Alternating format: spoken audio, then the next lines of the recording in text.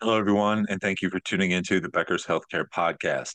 My name is Brian Zimmerman with Becker's, and I'm thrilled to be joined today by Dr. Sachin Jain, CEO of Scan Group and Scan Health Plan. Sachin, thank you so much for joining the podcast today. Thanks so much for having me, Brian. Great to be with you again. Yeah, absolutely.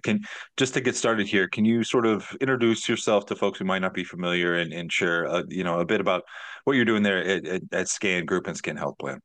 Absolutely. So Sachin Jain, I've been at Scan Group and Scan Health Plan for almost 4 years now. I'm a physician by training. I've spent some time previously in the Obama administration. Also led digital health at Merck, the global pharmaceutical company, and then previously led CareMore and Aspire Health, which are the care delivery divisions of Anthem, now known as Elevance. We're in the process of trying to diversify Scan beyond its historic business, which was Medicare Advantage, into the care delivery space and operate four new care delivery divisions, including Welcome Health, which is a home-based primary care company, Home-Based Medical, which is a Medicare Advantage focused welcome visits, as well as palliative care company, My Place Health, which is a PACE entity that we are joint venturing with Commonwealth Care Alliance, and then Healthcare in Action, which is a medical group that's focused on people experiencing homelessness. Outside of my activities at Scan, I'm on the board of Q Health, which is an innovative diagnostics company, and I'm also on the board of AHIP, the industry association, for the managed care industry. So just thrilled to be with you and happy to talk about whatever's on your mind, Brian. Yeah, of course, and thrilled you're making the time. You're a busy guy, so appreciate you coming on to chat with me. And I think like some of what you talked about there, sort of, pushing Scan beyond sort of its traditional business. I guess as you put it, is sort of reflective. I think of some of the I guess trends or shifts we're seeing in healthcare.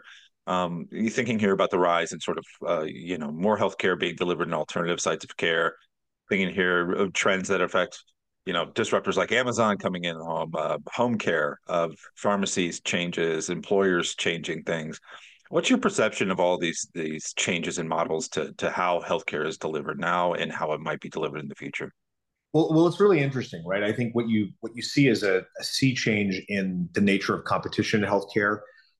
It's now the case that your collaborators are now becoming competitors. You're seeing that companies that historically operated outside of healthcare are starting to enter healthcare. So I think it's a super dynamic time for the industry. I think you mentioned changes in site of care and increasing focus on the home. I think at some point we realized that it's really inhumane to take old people with more than three deficiencies in their activities of daily living and bring them into office-based settings for 10-minute office visits that could potentially be completed virtually. At the same time, I think we haven't necessarily built the toolkit that we need to be able to deliver care remotely. So I think where we're trying to go is to have more care delivered in the home, more care delivered remotely. But I think in some cases, what you see, because we don't necessarily have the technological capabilities to deliver care, remotely with all of the diagnostic capabilities, effectively, completed at the home, we're seeing that, a lot of quote unquote virtual and home care is actually creating more duplication than it is substitution of office-based visits. And that's easy and intuitive to understand. Sometimes you'll have a virtual visit with a patient, and you'll say, "Oh, you need to complete this test, that test, and the next test." And then the patient is driving into a facility regardless.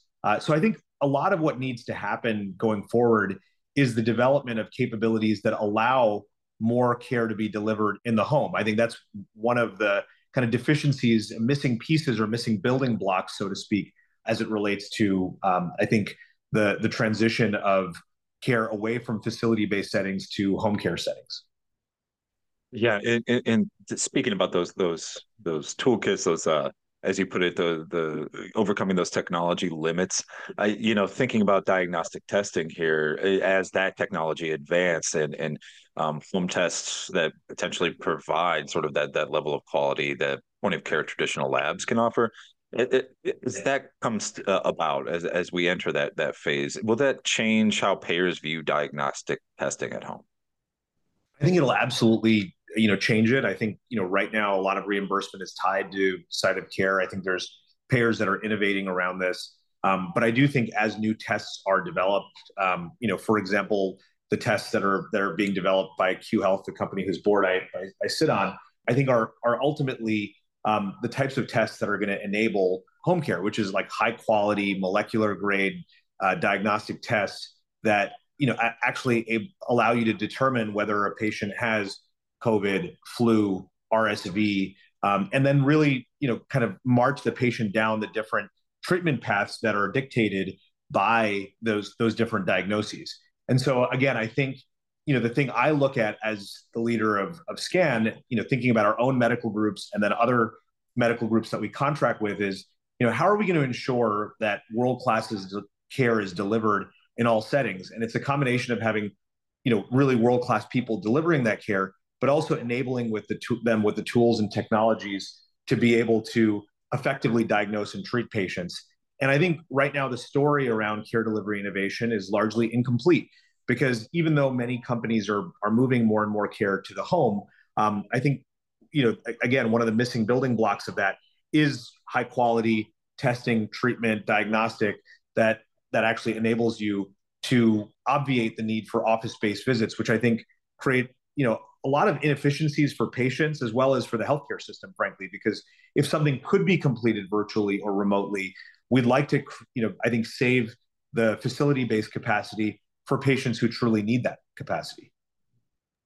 Yeah, thank you so much, Sachin. And do you have anything additional, sort of some maybe get into the specifics even more in terms of some of the advancements you're seeing in testing? What are there any notable call outs for folks?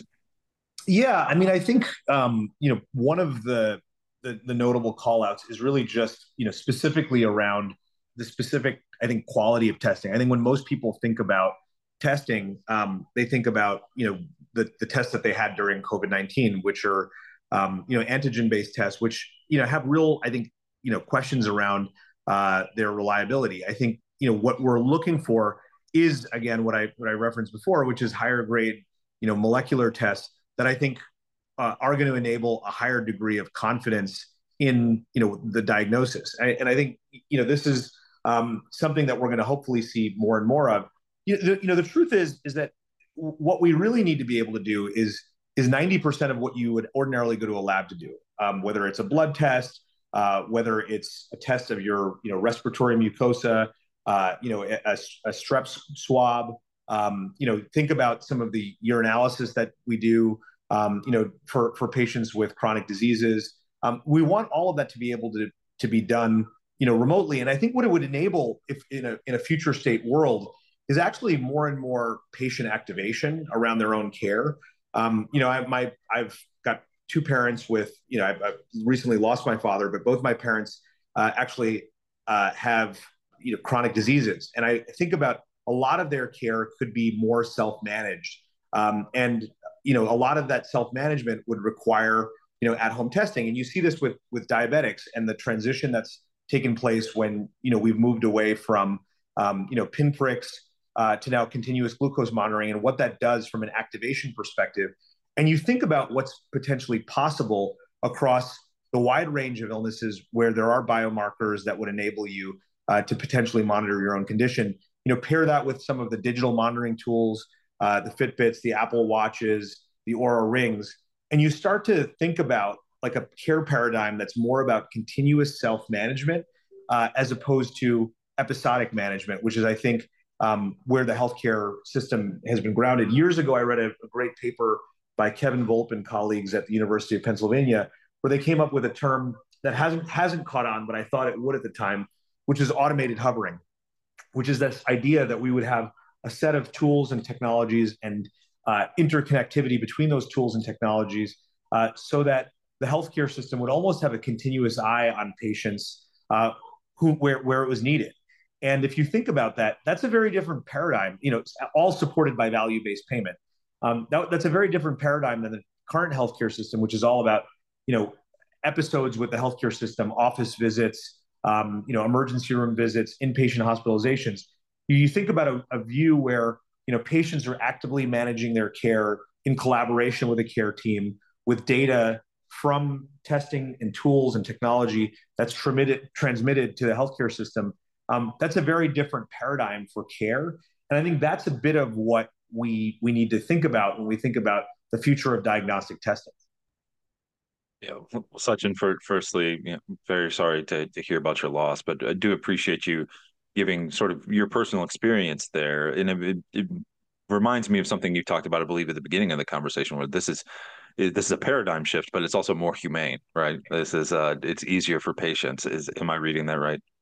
Yeah, I mean, look, and again, I think that we're starting to see all the pieces, come together. Thanks for your, kind words about my dad. But one of the, I think technologies that really helped him in his final years, where he was on dialysis, was he had a MEMS device, which was actually, installed in his a chip that was installed in his pulmonary artery that allowed us to actually, every day capture his pulmonary artery pressure, which actually gave the dialysis team a good indication of how much volume to take off, because they had a true, accurate measurement of his volume that was transmitted to his heart failure cardiologist every single day.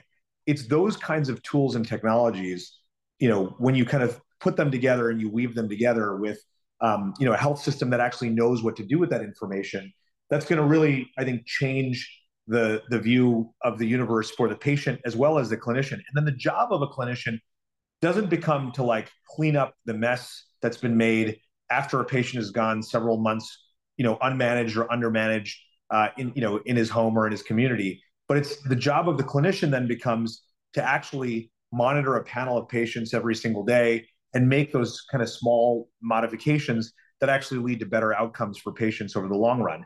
And I think again, that's the diagnostic framework that we want to evolve towards. And if you think about the MEMS device, things like Q, things like the continuous glucose monitoring, that have been introduced by Abbott and others.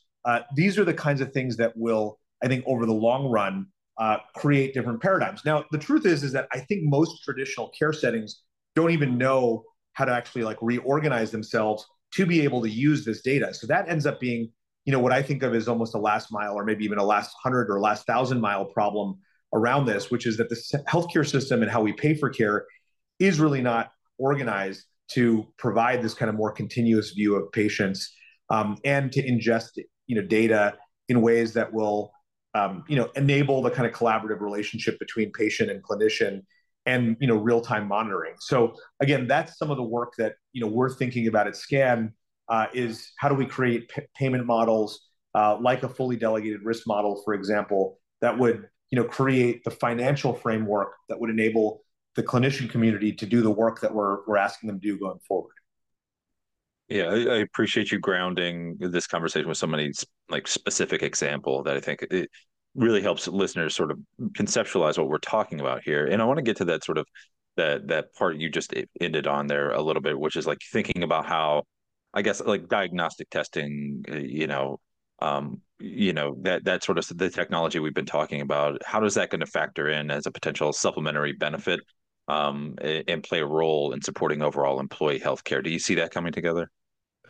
I do, but I think it can't come together in a vacuum, right? And I think that's one of the reasons that these technologies have been slow to develop, and slow to be adopted, and slower to be adopted. Is that I think people think about it like it's a point solution, as opposed to thinking about it like it's a kind of a foundational infrastructure element of like modern healthcare delivery.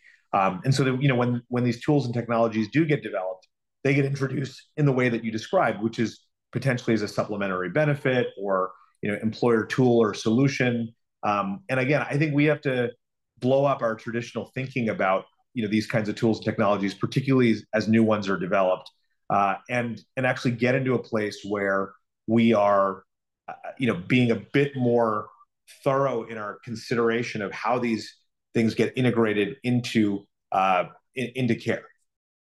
Throughout the conversation, you've really been sort of painting a picture about where things could be going, what the future might look like here. What would you add in terms of, where is at-home diagnostic testing headed? And you've talked about sort of what's exciting to you, but is there anything you want to reemphasize here or dig in as you think about the future here? Yeah, I mean, what I really think about in this domain is a world in which um, you know 90% of what you go to facilities for, you can do yourself. And again, the tools and technologies that you're going to have are really going to vary by patients and diagnosis. But when you think about like just all the conditions that for which the diagnostic paradigm is changing right now, whether it's infectious disease or sleep apnea or heart failure or diabetes. When you kind of look at these conditions, condition by condition, you start to actually see the suite of tools and technology that can be levered to transform the care of patients. And when you think about like the ecosystem that you could build around it, the connective tissue that you could build around it, the new clinical models that you could build around it, the new relationship between patients and the healthcare system, it gets really, really exciting. I think one of the challenges that we have, again, that I would really like to emphasize, is that we do tend to focus a bit on like the one test around the one clinical problem. And that's where I think we need more platform solutions, solutions that actually take all the data, right? Ingest it all from like, the multiple kinds of conditions that people can have. And that's one of the things that gets lost is that, the truth is that if you have diabetes, the chances you probably also have hypertension, which also creates, this risk of cardiovascular disease, which means, the monitoring needs are going to multiply. Then, what we really need is not 20 different point solutions or 20 different vendors that a health plan like mine can contract with and partner with.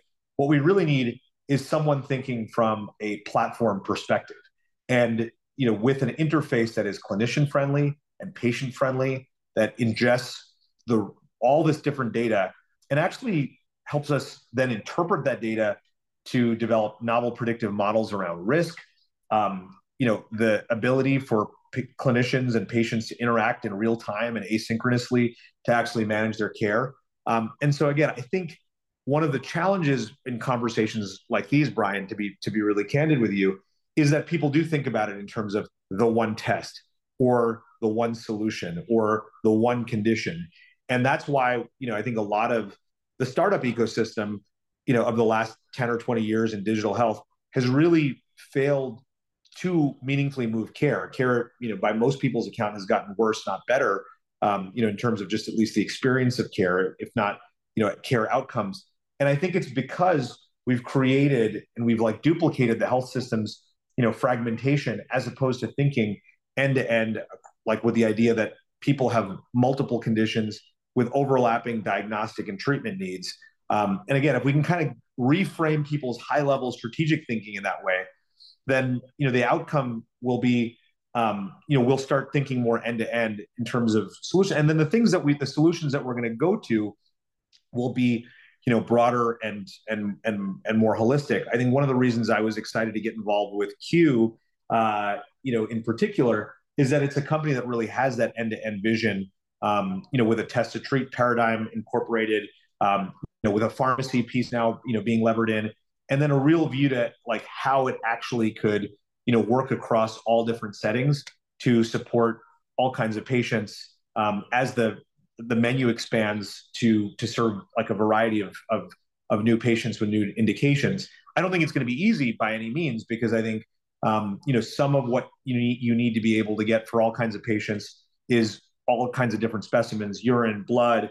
You have to get patients like comfortable dealing with that, and I don't think all patients are. So I think it's going to be a slog to really execute on that vision. But I think it's the right vision, and I think it's where healthcare needs to go in order to actually do what is our highest need in our industry, which is to use our precious healthcare resources more effectively. And I would say that's been a gap. I would say we all operate with this belief of ever multiplying healthcare spend, and we're getting to a point now where everyone's looking at it and saying, what are going to be the new paradigms, new models that are going to be able to, frankly, obviate the need for, the bloat that I think has overcome the healthcare industry. And I think that's like our highest and best need as we start to think about these new diagnostic paradigms. Yeah, and thinking about the advancements here, if you don't have that sort of that big platform, that end-to-end thinking, then you're just entering potentially more redundancy into the system, right? You in a healthcare system when there's already a lot of overlap. Am I reading that correctly? Yeah, no, that's right. And I think one of the biggest challenges we have is like, I think people think about healthcare in this very like monolithic view. They're like, okay, so people get really fired up about Amazon and healthcare, and I always think, the entities that are most going to be able to respond to the needs of patients with, where the cost resides, people with multiple chronic diseases and complex illnesses, are ones where primary care and specialists and and diagnostics all work together, collaboratively. And that's where I think, in a funny way, the large health systems actually have a great competitive advantage. They're organized, so that there's common collaboration platforms, common information systems. The right hand speaks to the left. These are teams of people that work together, regularly. And then if you actually empower those teams with like tools and technologies that enable continuous monitoring of patients, and the use of episodic testing, you end up in a place where it's going to be hard for anyone to create a disruptive vertical. And I think that's one of the reasons healthcare has been so hard to innovate around, is that it is a complex adaptive system that requires multiple pieces and parts that are going to organize and reorganize continuously to solve the need of the moment. And unless you have all the pieces and parts, that adaptation to the moment doesn't necessarily happen for patients. And I think the role of technology innovation is to actually create more seamless, rapid adaptation of the system to the needs of the patient in the moment. If the single specialty companies can kind of wrap their head around that and start to think in those terms, then I think they're going to be able to effectively navigate the changing winds in the healthcare system. Well, Sachin, I really appreciate you coming on, and appreciate your candor as well. Is there anything you want to close by saying? Anything you want to share with our listeners before we sign off? Yeah, I mean, I would just say the one thing I always say is, like, when we talk about healthcare innovation, I think we oftentimes like forget the basics. And I just, want to reference an article I wrote in Forbes about 10 healthcare lessons I learned from my dad. My dad was notable pain management physician, but I think the fundamentals he taught me about healthcare was that it's about mastery of the basics. And in the basics in great healthcare is great people with great tools and technologies coming together to solve the needs of patients who need solutions. And I think that's something we sometimes forget. We forget the great people part of it. We forget the great tools and technologies part of it. And I think all of it's going to be important for the healthcare system of the future. So just wanted to make that plug for that article and encourage the listening audience to take a look at it. It absolutely sounds fascinating. And Sachin, thank you again for coming on and sharing your personal story, your expertise, and just taking the time. Thank you so much. My pleasure. I also want to thank Q Health for sponsoring this episode. To our listeners, thank you for joining us, and please be sure to check out other Becker's podcasts. Have a wonderful rest of your day.